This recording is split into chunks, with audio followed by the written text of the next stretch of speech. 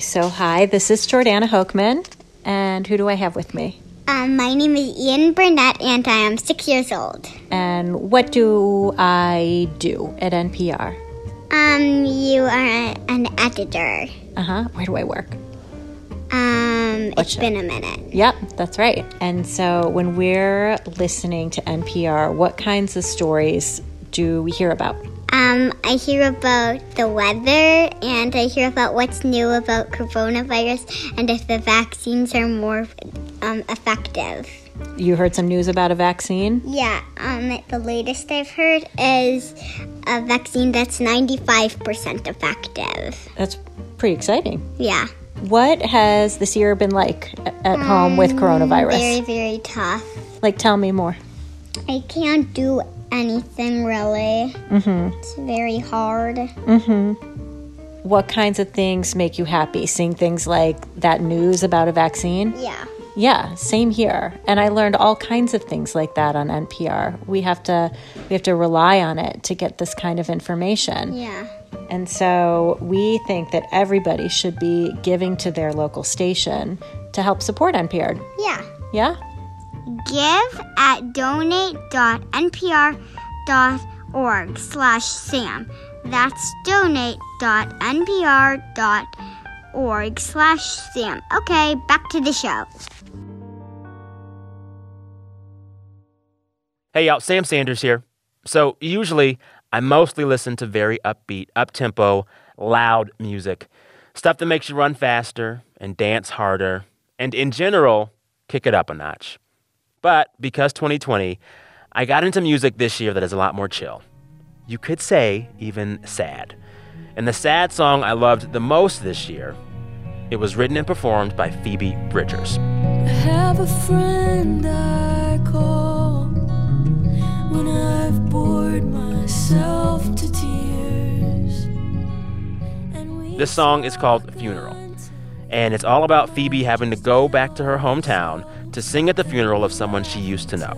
Someone who overdosed. And last night I blacked out in my car.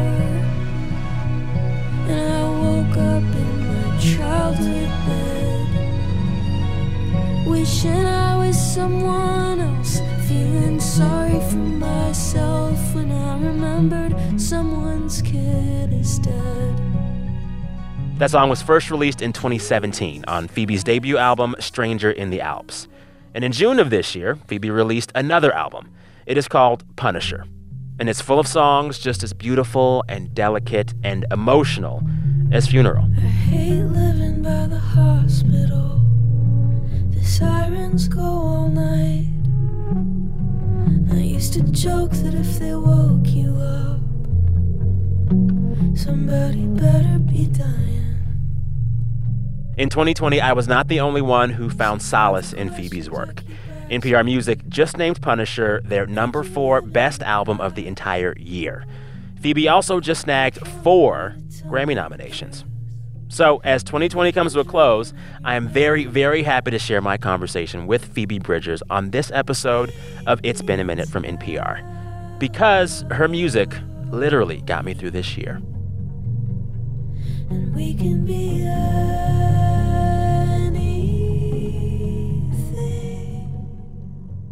I gotta say, I am excited about all of my interviews, but really nervous about them anymore. But I gotta admit, I was a little nervous about this one because, Phoebe, you have been literally the soundtrack to my 2020. Oh my I'm gosh. not kidding. Thank I'm you not so kidding. much. Thank you so much. I cannot tell you how many times I have literally been walking through the woods, watching my dog chase deer that she'll never catch, listening to Phoebe Bridgers, and also maybe sometimes crying just a little bit. Thank you for the catharsis. I love that so much. I love that that's my compliment. Like, I've signed myself up to being like, man, I lost it so hard the other day in my car, and I'm like, thank you. You know? It's great. Yeah. I mean, it is a really timely year for an album like Punisher, which deals with themes of boredom and melancholy and sadness and loss. Like, it's a really timely year for that kind of album to come out when we're all having to really sit with those emotions more than usual. I mean, you couldn't have planned it better. Yeah, it seemed like I couldn't have planned it worse. Like in the beginning, I'm glad I wasn't one in the middle of making something or in the middle of a tour, but Yeah. I had literally just finished the record. Well, I finished like the last music video for the record like the day before lockdown, where we were all like, is this real? Is this Wow. what's happening? And then I finished or I was gonna the next week then fly to Japan for tour. Yeah, it's been a nightmare, but I think people are answering like, how are you, more accurately this year, which Oh my is God, yeah. so rad. Like instead of like, oh my gosh, fine, everything's great. Like the answer now, the obligatory answer is, well, you know, everything sucks, but Yeah. yeah. On that theme, how are you as this 2020 kind of comes to a close? I am very lucky. I have experienced nothing other than boredom, no personal losses. You know, again, the collective trauma of reading and watching too much news. So I'm doing relatively fine. How are you? I'm good. I actually had been in LA for years, and I came back home to Texas around July to be closer to family. And yeah, it's just been like 6 months of not having a permanent address. Half my stuff's in storage. A few things are here, and just getting used to that uncertainty. Like, I'm 36 years old now. I'm pretty methodical, and like this year has been just flux, flux, flux, flux, flux.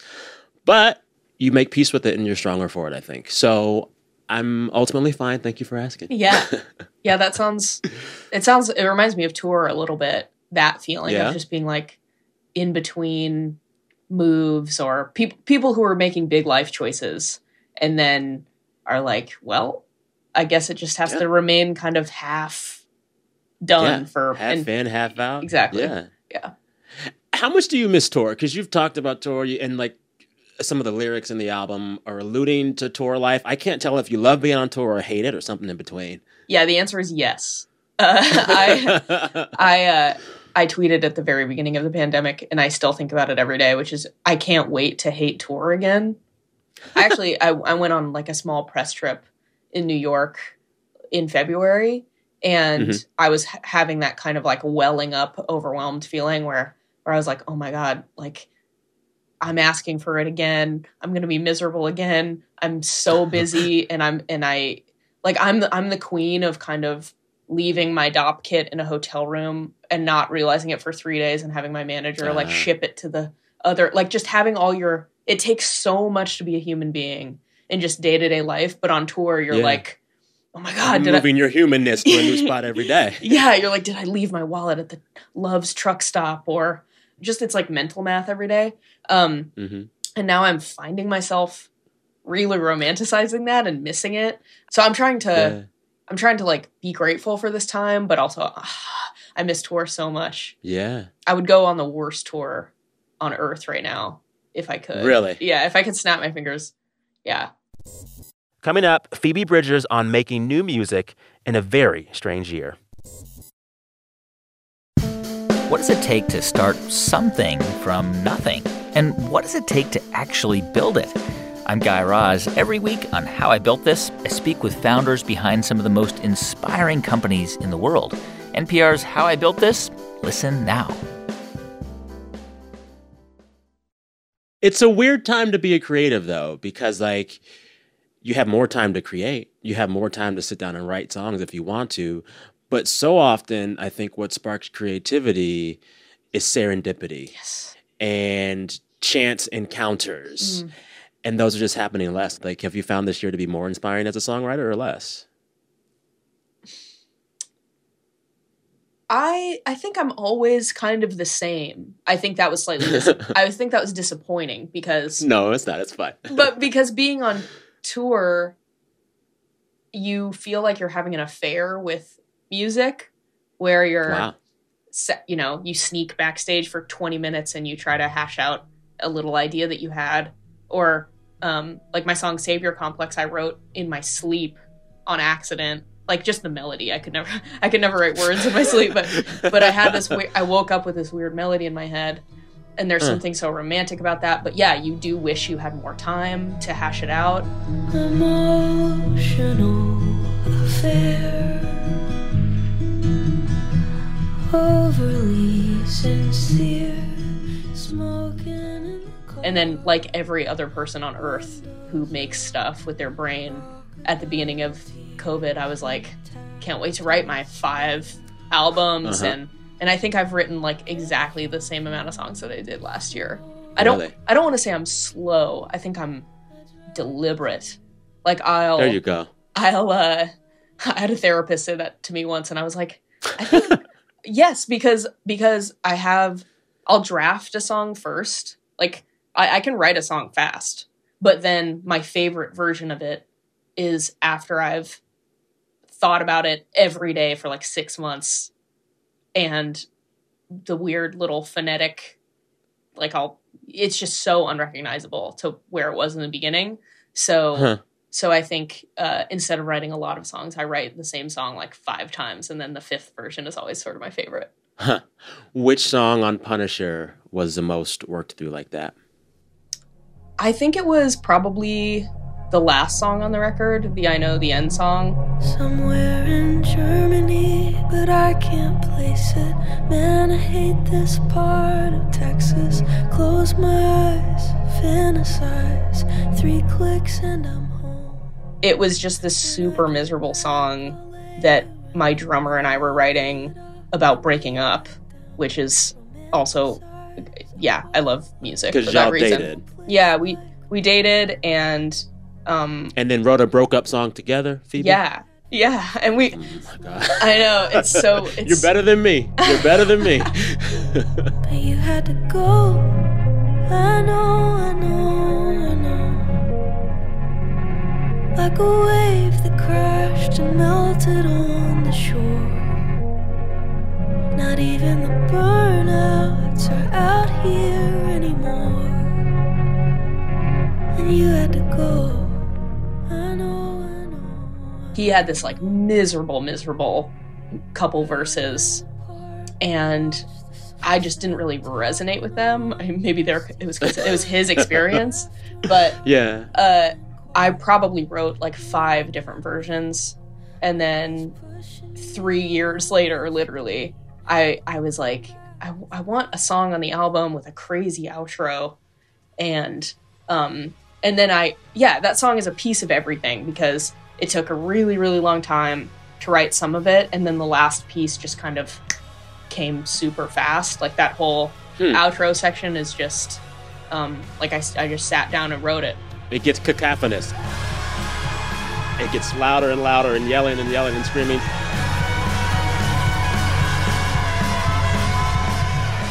So that came easier than the earlier stuff in the song? Yeah. Like I have all the ideas. I'll even have them not connected to a song. I'm like, okay, I want a crazy outro, and I want to scream, and I want it to sound like Sufjan Stevens, and I want to have fake cheering at the end of the song. I was reading Her Body and Other Parties at the time by Carmen Maria Machado, and she has a story called Inventories where it's like all the people that she slept with during the apocalypse. Okay. I think it's like a zombie apocalypse, but love it. And the way that it ends is she's on this island writing. In her journal, she's writing lists to keep herself sane. So just the sleeping with people list is a list. But she ends up on this island alone, and I guess I thought if the world was going to end, I'd go up to like Big Sur. I spent a lot of my childhood in Northern California, so thinking about where like the fictional place I would escape to, kind of. Wow. Big Sur's a nice pick. Oh, that's great. Wow. And so what do you want listeners to take from a song like that? That like it's about breakup, and it's about apocalypse, and it's also about just like the primal scream. Like I hear so many themes and ideas when you talk about this song. Like, what are you hoping the listeners leave that song with? My hope always is that I can be universal in specificity. So I love hearing what other people take from things, because it puts me in the position of pretending like I'm smarter than I am. When someone's like, it reminds me so much of this, and this, or this time in my life, or this book that I loved. And I'm like, yeah, exactly. That's what I was going for. Yeah, totally. So I think I just kind of like, it takes me a really long time to figure out what I wanted initially. My favorite thing about songwriting is stuff like this, where maybe it's the, back of my mind, or I'm not really intending to put a point across, and then later I'll realize what it means. But I drove up to Big Sur like at the beginning of October, and just by myself, for like no reason. So I think I had been really thinking about it. And the world is sort of ending. So yeah, it's like even more fun to sing now. Yeah. Well, and it's like you talk about that specificity. Like on the latest album, on Punisher, what does it the most for me is probably Chinese Satellite. I've been running around in circles, pretending to be myself. When you sing, I've been running around in circles, pretending to be myself. Why would somebody do this on purpose when they could do something else? And then you say, drowning out the morning birds with the same 3 songs over and over. Drowning out the morning birds with the same 3 songs over and over. I'm like, was she watching me? How does she know?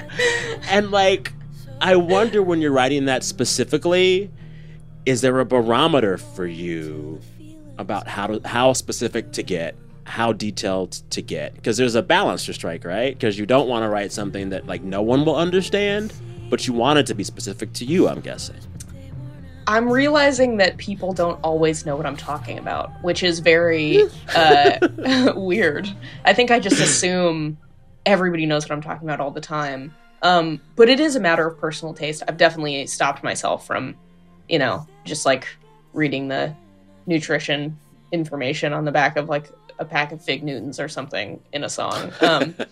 But you know what? If you made it a song, I'd probably like it. Just like the balance of, am I being boring? Am I being annoying? Am I being kitschy? Am I now a cartoon of myself? But I don't really think that stuff until like 3 days after I write something. Took a tour to see the stars, but they weren't out tonight. So I wished hard on a Chinese satellite. What's the thing you're most afraid of conveying in a song? Like, what do you fear conveying in a song? Ooh. If anything. Yeah, I think actually I'm afraid of accidentally conveying my own privilege and brattiness. I'm afraid of putting my genuine soul into a song and then having someone be like, what's her problem? Like, are you kidding me? And I hear that in like some of my earlier music, and that's... Give me an example. I have like a really old song called Waiting Room where, I wrote it when I was like 16, and people find it every once in a while and tag me in it or whatever. And I think I'm just, one, it's super sincere and I meant everything, but it's so emotionally raw and I'm so pining for someone. If you were a teacher, I would fill your class, take it over and over till you notice me. I had like the best high school relationship where it was not fumbly. Jealous. Yeah, it was so just, it's like that doesn't happen. And I think the fact that I'm complaining so much in the song is, especially in retrospect, like, dude, you're fine. I think I'm afraid of myself in 5 years hearing Punisher and being like, what are you talking about? Coming up, Phoebe Bridgers on the story behind her biggest hit of the year and what she is looking forward to when this pandemic finally ends. Hi, it's Anjali Sastry. I'm a producer on the show. So today's my birthday, and I have a message for you. Basically, my biggest wish this birthday. If you like what you're listening to and you want to support the work we do on this show, please consider donating to your local station. If you haven't already, go now to donate.npr.org/Sam. We really appreciate you, the listener, and we wouldn't be what we are without you. So thank you so much for listening and supporting us. Okay, back to the show. I want to talk about another song on the album that's really, really quite specific. Kyoto, which is about your dad and your relationship with him. It paints a picture right away. Sunsets been a freak show on the weekend, so I've been driving out to the suburbs to park at the Goodwill, stare at the chemtrails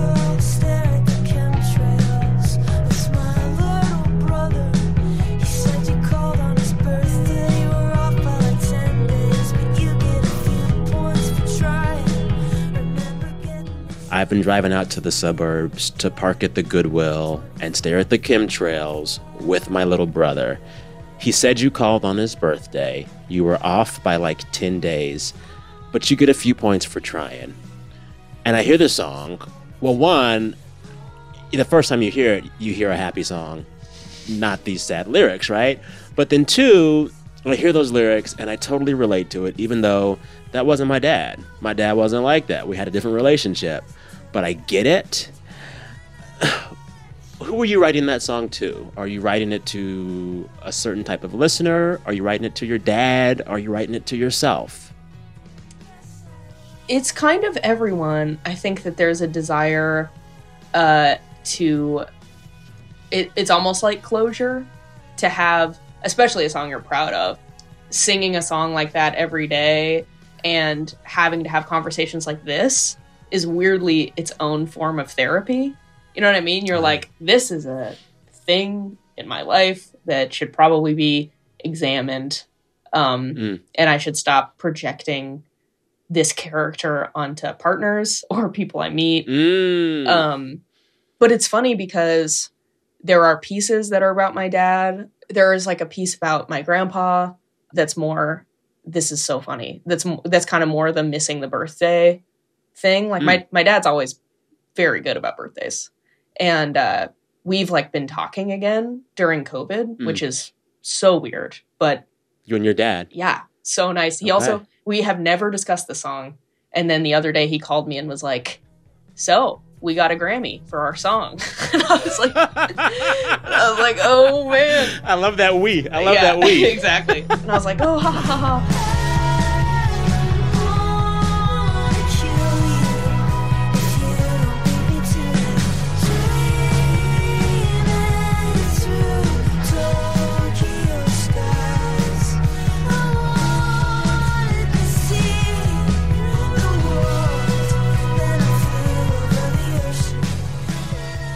For listeners who don't know Kyoto yet, and they should know it, how much can you describe what your relationship with your father has been like, is now, to set up the context of these songs and those lyrics? It's a very weird combination of like emotionally unavailable but very present in a weird way. And I think as an adult, I'm just kind of like looking back with more sympathy for my parents, which is great. Feels great. Yeah. It's nice to not feel like emotionally trapped all the time with stuff that you carry into your life. Like I think I was angry for a long time, and it's the song is basically about like not being angry anymore. Which is a good way to feel and a good place to get to. Totally.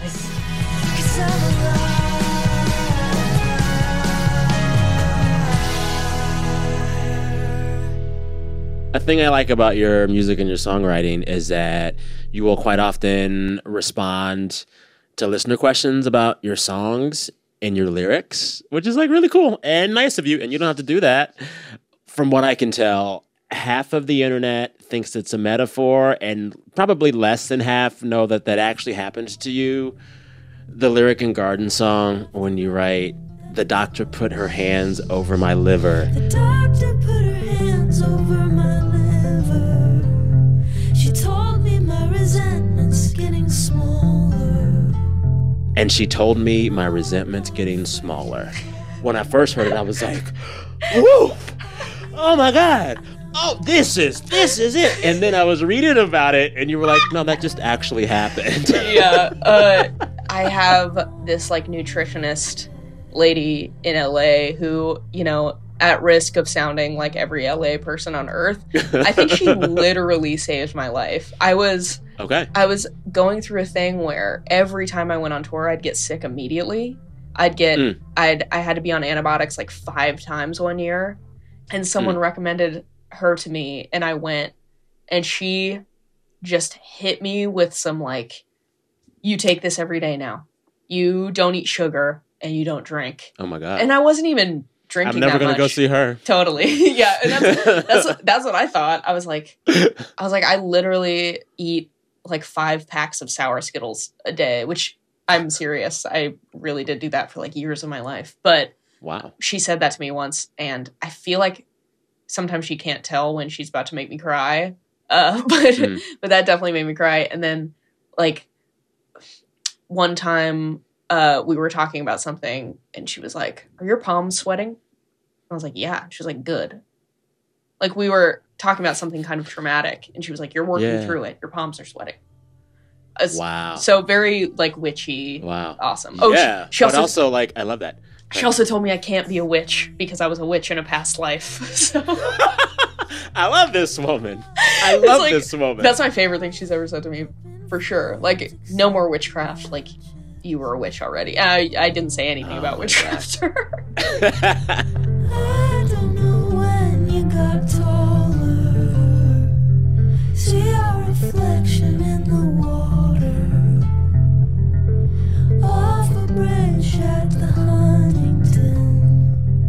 I hopped the fence when I was 17. In that moment when you're at this healer's office and she places her hands over your liver, where exactly even is your liver? Somewhere down there. Yeah. In the moment that she tells you that she feels your resentment getting smaller, what's your first thought? What's your first reaction laying on that table? Well, she told me to write a letter to my dad. And was like, that was the first time. I was like, I don't want to do that. And, you know, she made me start drinking less coffee. But this is all pretty extreme. I was drinking like 10 cups of coffee a day. Phoebe. I know, rough. I was very anxious.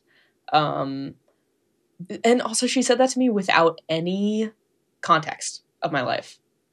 Like she does definitely have some weird stuff where I'm like, are you read my email? Like, what's happening? But so we had talked a little bit about resentment and stuff, and then she said that to me out of nowhere, you know, in the middle of telling me to eat more salad or leafy greens or whatever. She was like, also, your resentment's getting smaller. I can feel it. And I just, to be recognized in that way, it's like when your therapist tells you you're doing a good job or you're doing the best you can, and you're like, what? Well, it's also like Q Waterworks. Oh my God. Totally. And when I grow up, I'm gonna look up from my phone and see my life, and it's gonna be just like my recurring dream. I'm at the movies. I don't remember what I'm seeing. Predict what's going to be the soundtrack for 2021, at least thematically. We're going to be in a different mindset, I hope, once that vaccine hits. I think we deserve a summer anthem that everybody loves. You know, like the song that comes on in the bar that everybody is obsessed with for one summer. My friend Morgan Martinez tweeted something about how there should be like, there should be like a COVID night at nightclubs where you play all the music that nobody got to dance to in 2020. Dude, yes. Which I think is genius. Yes. Yes. I think that I've already written songs that are pretty obviously about being in quarantine or isolation and stuff. And I hope that we are choosy with that genre of like writing about now because it's so hard, because it's so universal. But yeah, maybe there'll be like some beautiful album that just encapsulates this whole year. Like there are going to be a lot more weird recordings. So maybe we'll get next year's like Bon Iver for Emma record out of that. Okay. Which would be sweet. But also a summer anthem too, because we got to have that. Yes. Let's like bring T-Pain back for a little while. Exactly. That's what we need. You know, he could do it. Totally. Oh my goodness. I could ask you so many more questions, but I'm going to let you get on with the rest of your day. But I got to tell you, Phoebe, this was just a treat. I really can't thank you enough for your music. Sometimes the timing of the art that we find and consume is just perfect. And I think it was that for me this year with your music. You really gave me permission to feel in a very real way. And I cannot thank you enough for that. Oh, thank you so much. I feel it's very weird that I haven't met you because I feel like your voice is just on when I'm alone all day. So oh my goodness. This has been, very surreal, and thank you. All right, many, many thanks again to Phoebe Bridgers. Her latest album is called Punisher. If you haven't heard it already, I suggest you give it a listen. In fact, dear listener, go check out all of her music, because it's good. Also, if y'all want to see me talk to Phoebe, there is an extended video cut of this conversation. It's a Zoom call, because 2020. But you can see it if you head over to NPR's YouTube page. That's at youtube.com/NPR. This episode of It's Been a Minute was produced by Andrea Gutierrez, and it was edited by Jordana Hochman. Listeners, till next time, take care of yourselves. Stay safe. I'm Sam Sanders. We'll talk soon.